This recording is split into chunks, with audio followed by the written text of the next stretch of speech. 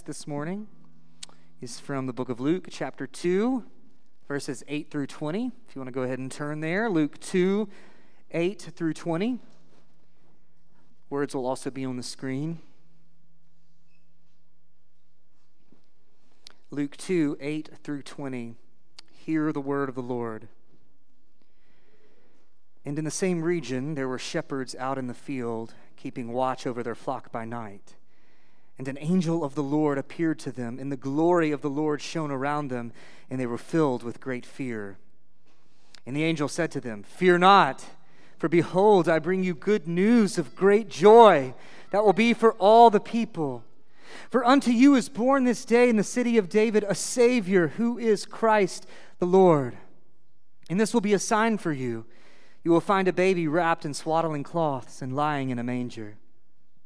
And suddenly there was with the angel a multitude of the heavenly host, praising God and saying, "Glory to God in the highest, and on earth peace among those with whom he is pleased." When the angels went away from them into heaven, the shepherds said to one another, "Let us go over to Bethlehem and see the birth of Christ." If you think about it, the hymn implores us to join all the earth in praise of the coming King. It celebrates the purpose of Jesus' advent, that sin and sorrow will cease their growth, that divine blessings will flow far as the curse is found. And the song celebrates the truth and grace that comes with Jesus, and it marvels at the wonders of God's love. So as we sing that hymn, it helps us feel what we should feel when we think about the birth of Jesus. Now, some of the first people to learn about the birth of Jesus, these shepherds in Luke chapter 2, they responded in a way that is consistent with joy to the world. We find adoration and meditation. We find praising and preaching. And so here's what I want us to do. I want us to take a look at these shepherds and their responses, because I think that we need to see how these original hearers of the good news of Jesus' birth responded, so that this Christmas, the news of Jesus' birth will not fall on numb hearts. Does your heart feel numb to Jesus this morning? Do you feel desensitized to the news that Jesus was born? You've heard it time and time again, especially in a church like ours where we emphasize the gospel every single week. Now, I don't know, there may be some churches out there that it's super refreshing every Christmas because, hey, we're talking about Jesus, we never talk about him. We talk about Jesus every single week here. Is your heart growing desensitized? Is your heart hardened right now? Do you feel numb? We need to consider the impact Jesus' birth had on the original witnesses, and consider how the birth of Jesus changed them and how it should change us. A good question for you to meditate on this week. We're not going to dig into this, but this is something that hit me earlier in the week. How different would your life be had Jesus never been born? Because we're about to make a big deal here about the fact that Jesus was born. Because Jesus was born, the shepherds and Mary in particular in this passage were never the same.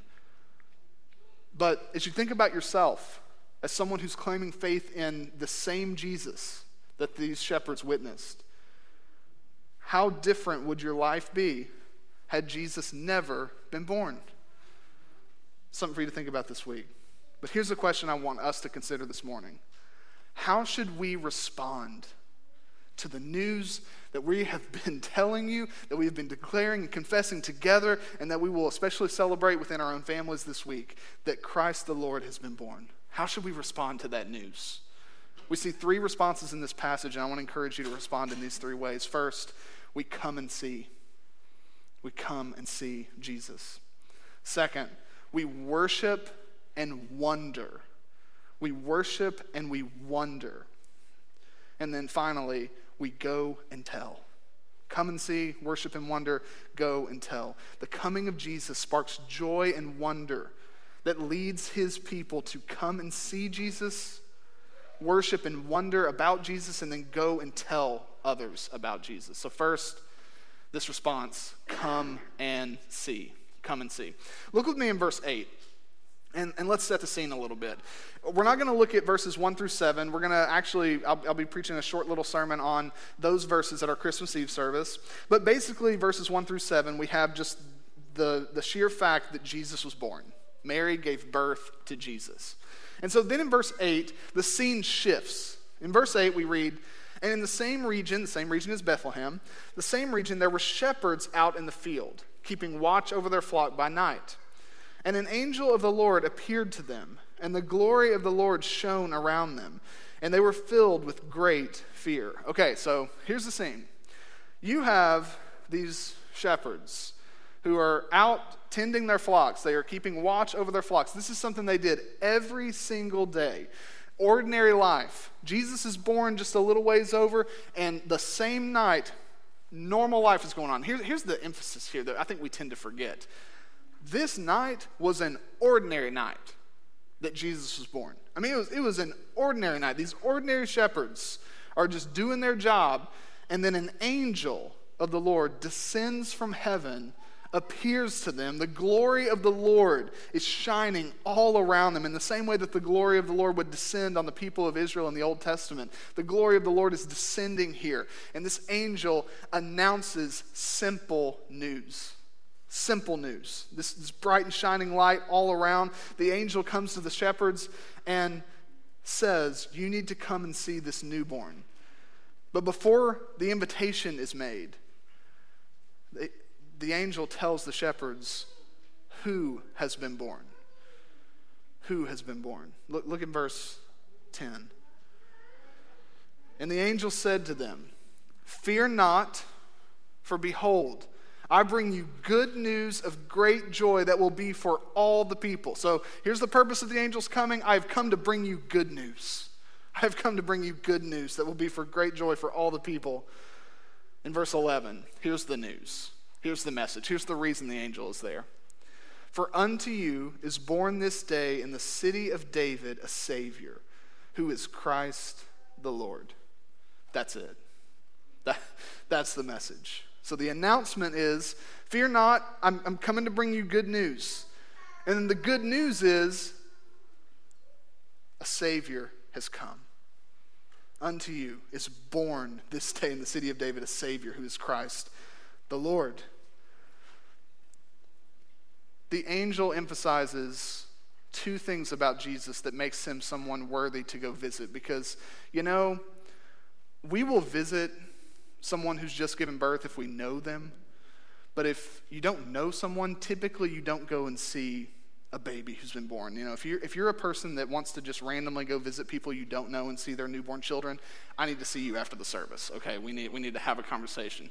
That's just weird. And for these shepherds in particular who have no clue who Mary and Joseph are, to want to travel and leave their work and leave their sheep, leave their flock to go and see a baby, they need to have a pretty good reason to do that. So the angel gives them a reason. The news that the angel brings highlights the identity and purpose of Jesus. There are three identity markers that we see here. The first is that Jesus, this one who was born in Bethlehem, is Savior. For unto you this day, we read in verse 11, is born in the city of David a Savior. So the baby in Bethlehem has been born to come and rescue sinners. The advent of Jesus is a rescue mission. Jesus is the Savior who will rescue us from our sins. He will save us from our sins. So Jesus was born to die on a cross. He was born for the forgiveness of our sins. And this is the first part of this. Jesus is a Savior who comes to rescue us. But second, Jesus is the Christ. He is the Messiah. The angel says he's not only the Savior, but this day in the city of David, Christ is born to you. Christ, the Messiah, the one that the people of Israel have been longing for ages and ages to come, is now here. He has come to reign over the city of David and over the whole earth in an eternal kingdom and to sit on David's throne forever. He has come as the Messiah to reign and to rule. And the angels, a little bit later, we're going to see as they're singing of God's glory, they're also singing of God's peace. God's peace has descended and now it has come to earth because the Messiah is here. So, second identity marker, Jesus is not just the Savior, he's the Christ. But third, he's not just the Savior and the Christ, he is the Lord. He is the Lord. For unto you is born this day in the city of David a Savior who is Christ or Messiah, the Lord. And this is what's most astonishing. The baby born in Bethlehem is the ruler of heaven and earth. I can't imagine what this must have been like for these shepherds to hear this news. The Lord of heaven and earth is lying in a manger in Bethlehem. You want to go see him? Can you imagine hearing that? A baby has been born. I mean, it almost feels like an oxymoron. I mean, look at it. For unto you is born this day a Savior who is Christ the Lord. The one who is born is the Lord. He is worthy of worship. He is worthy of a visit from these shepherds because he is the Lord of heaven and earth, this helpless baby who had to be clothed, who had to be laid in a manger, is the reigning Lord of the universe. And he is worthy of global praise. So this is the identity of Jesus. But we also see here the purpose of Jesus. The purpose of Jesus. Why was Jesus born? Why was he born? And we could give a lot of valid answers to that question. But I want you to look at verse 11 and consider it in reverse. Okay, so let's look at verse 11 and look at it in reverse order. The good news of great joy that the angel is declaring to these shepherds in the fields of Bethlehem was that a Savior, who is Christ the Lord, was born this day in the city of David unto you.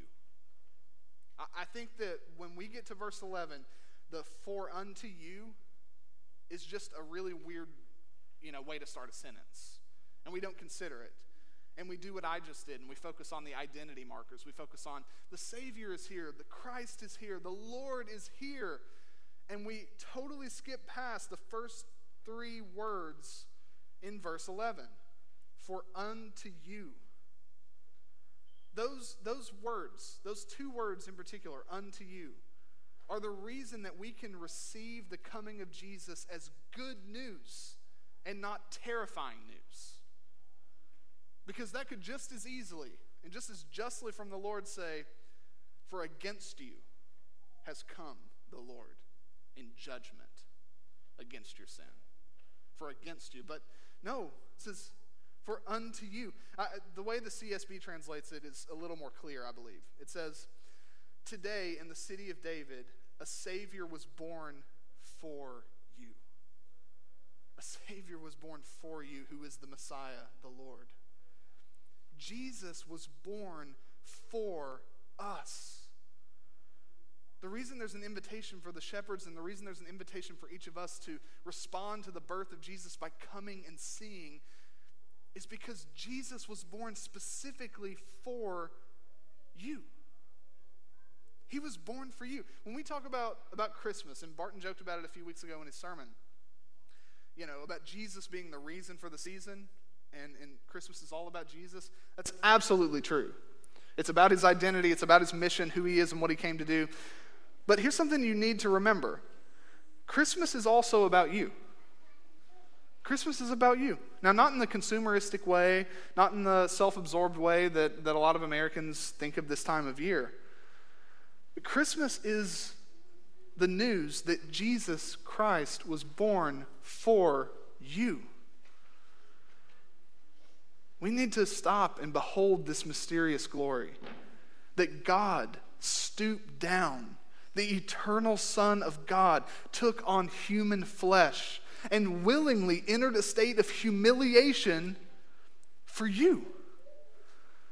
We need to behold the wonder that the creator of the universe took part in his creation, that the sustainer of all life was held in human arms, all for you. So whenever you're tempted to doubt God's love for you, remember the incarnation. Remember that this angel comes to the shepherds and he announces a Savior is born in the city of David. He is Christ the Lord, but he has been born unto you. He has been born for you. I love Augustine on the incarnation. He says this, man's maker was made man, that he, ruler of the stars, might nurse at his mother's breast, that the bread might hunger, the fountain thirst, the light sleep, the way be tired on its journey, that the truth might be accused of false witness, the teacher be beaten with whips, the foundation be suspended on wood, that strength might grow weak, that the healer might be wounded, that life might die. And all of that for you. God loves you.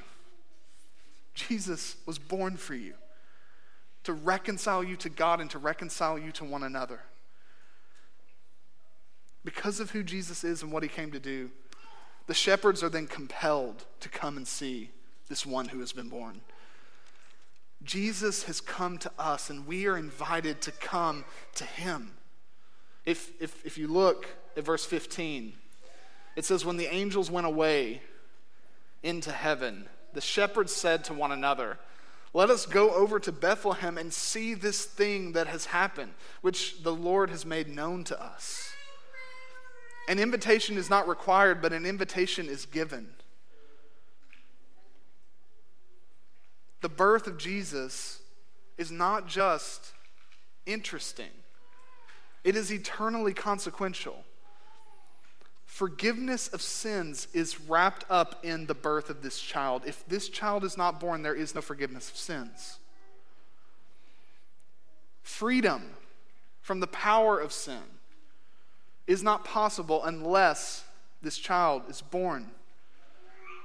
And the restoration of all things is not possible unless this child is born. All of our hopes, all of our longings hang on the birth of this child and what he's come to do. The beauty of this invitation to come and see this child and receive from him is that he does not ask you to bring anything to offer, to give anything of yourself. Jesus has come to provide salvation. He has come to reign as Lord. And he doesn't ask anything of you. It's an invitation to come and see Jesus and receive everything he has to offer. So the first thing we must do with this Savior, this Christ, this Lord who has come to him and respond with saving faith. Okay, so come and see. The second way to respond to the birth of Jesus is to worship and wonder. Look with me at verse 13. So after the news is shared, the angel is joined by a multitude of the heavenly host, it says in verse 13. And they start praising the Lord. So think hundreds, think thousands of angels all descending from heaven, and they're all declaring in this heavenly choir this song, glory to God in the highest, and on earth peace among those with whom he is pleased. A second prominent response to the news and event of Jesus' birth is demonstrated by these angels. They come and they worship God for sending his son. And so although the birth of Jesus is very ordinary, this announcement is met with this majesty of heaven meeting earth. Heaven meets earth in the coming of Christ, but heaven also meets earth as these angels gather to sing the Lord's praises. And there are a lot of ways that we can respond to the birth of Jesus, but none is more appropriate than praise. And I don't know where you are, but if you think about what Jesus has done for you, and the only response that you can conjure up in your mind or your heart is, praise the Lord, that's exactly what you should do. That's where you should be. That should be the response of your heart. Not, since Jesus has done this, my goodness, he's done so much for me. What can I do for him? I need to get busy. I need to get working. I'm not someone who, is worthy or deserving of such a gift. So what can I do to better myself? No. The Lord has come and he has provided. The angels come and they don't provide a deal. They pronounce news of what Jesus has come to do. And so if your only response is, praise God. Praise God that my sins are forgiven. Praise God that I have hope for eternal life. And that's the exact appropriate response that you should have. The news of Jesus' birth should spark joy in our hearts. We should be captivated by what God has done in sending his son to rescue us from our sins. Totally and utterly blown away by his grace. And we should respond with joyful praise and joyful worship for what he has done. But that doesn't just happen automatically. We can't just flip a switch. Maybe when you first heard the news, you were just blown away by it. But as you grow as a Christian, your heart may grow numb. It may grow cold to this news. So we're not just going to automatically be captivated by Jesus and worship him if we do not first sit in patient wonder of what God has done. And that's where I want to turn your attention to Mary. So the shepherds, they visit the child. They visit Mary and Joseph and Jesus because, my goodness, if what they heard is true, they have to see with their own eyes. And if you look in verse 16, it says, "And they went with haste and found Mary and Joseph and the baby lying in a manger. And when they saw it, they made known the saying that had been told them concerning this child. And all who heard it wondered at what the shepherds told them." So everyone who's present hears this news from the shepherds, that an angel visited them and told them the baby who was born in Bethlehem is the Messiah, he's the Savior, he is the Lord of heaven and earth. He has come to save us from our sins. And every single person who heard that news, that these angels had come and then they had sung the glory of the Lord, they sit in wonder at what they had just heard. Okay, so then we get to Mary. Verse 19. "But Mary treasured up all these things, pondering them in her heart." Mary sits in wonder as she heard the shepherds tell of the angelic announcement of Jesus' birth. As Mary looks down at her baby boy, whom she already knew was the Savior, because she had already heard that from an angel herself, she hears further confirmations through the shepherds. And their story of God's glory shining in the fields of Bethlehem, and the good news of great joy that Christ the Lord has come and was indeed lying there before them, created a deep sense of reverent awe and wonder in her heart. We read that she treasured up all these things in her heart. She pondered them. Mary was forever changed by what God had done. Her heart would never be the same. And I know we don't do this very often. We don't do it because we don't have time. We have jobs, we have kids, we have responsibilities, we have hobbies, we have things we want to do. We just don't have time, or we don't make time. When's the last time that you just sat with no distractions and in solitude and silence? You just sat and you just thought about the fact that God has come down to earth to save you. And you just thought about it. And you wondered, and you thought about all the pain that you experience, all the suffering in your life, all that's messed up around you, and all that's messed up inside you. And then you think for a moment, God loved me so much that he sent his son to bear all of my guilt and all of my shame and all of my sin. And he has come to save me, and he will return for me, and he will bring me home. Mary's sitting here looking at this child, knowing that all of her hopes for forgiveness and eternal life with God are right in front of her. Right in front of her. I often wonder how often throughout her life she thought back to that night. I wonder how much the rest of her life was empowered by what she experienced, saw, and heard that night. Theologian Donald MacLeod, I love what he says about the virgin birth. He says, "The virgin birth is posted on guard at the door of the mystery of Christmas, and none of us must think of hurrying past it. Don't hurry past the incarnation this year. Sit in wonder as you think about what it means that Jesus was born, because the birth of Jesus should change what we treasure. And whatever your heart treasures will lead to what you live for. The advent of Jesus forces us to reconsider all that we're living for and all that we're treasuring in our hearts. So this Christmas, I want to encourage you, if you want to worship the Lord as you should, first sit in wonder at what he has done. Okay, final response. Go and tell. Go and tell. Now, look at verse 19. Verse 20. It's really simple. Feels like a throwaway verse. It's at the very end, verse 20. Definitely the least well-known part of this famous passage. And the shepherds returned, glorifying and praising God for all they had heard and seen, as it had been told them. So the shepherds, they come and they see the sign of the manger and the child lying in it, and Mary and the others there, they ponder and they wonder and they worship the Lord for what he has done, and then the shepherds leave. They literally are with their flock, they see this angel, they go to Bethlehem, they see the child, and they leave. But they're so different from when they came. They're forever changed, okay? The sign of this child, it intentionally contrasts with the explosion of glory in the field. They come, and what had they just seen? A multitude of angels. The glory of the Lord. An angel coming down and speaking to them face to face. Glory. And then it's like, now go, and you're going to see this child. And they go, and they're in a stable. The Savior, the Lord, the Messiah, lying in a manger.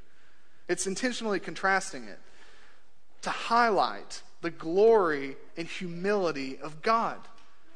You see, the shepherds, these ratty shepherds, go to Mary and Joseph, who they don't know, and they tell them, hey, look, I know you don't know us, but I saw an angel, and the angel told me this, and then a bunch of angels showed up, and this happened, and then they go and they see the baby, and it's confirmed, and then they leave, and they tell other people who didn't have the privilege that Mary did of hearing some of those things before. How crazy would people have thought, those shepherds?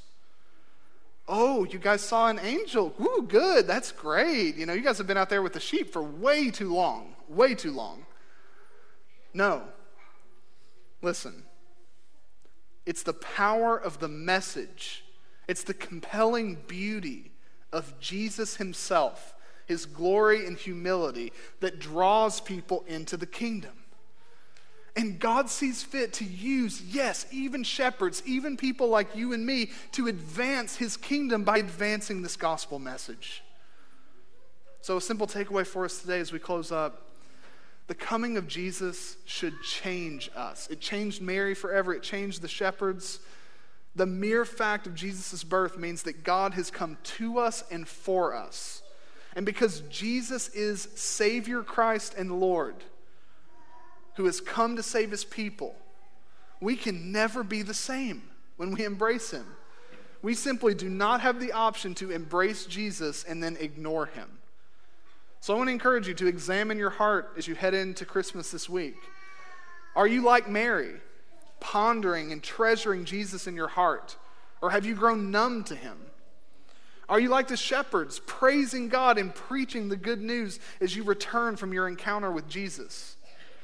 Or are you sitting on the good news because you don't think that anyone would listen to you? The good news of great joy that Jesus has come to save us will shape us into the kind of people who proclaim, who ponder, and who praise the gospel. If Jesus has left you unchanged, it is possible that you've never met him. But if you have come to know Jesus, you need to understand that your life should never and will never be the same. So this Christmas, let's behold Christ's glory with wonder. Let's declare his glory with joy. Let's worship his glory with gratitude. And let's look forward to his coming glory with hope. Because just as God was faithful to come to us to save us, he's just as faithful to return for us and bring us home.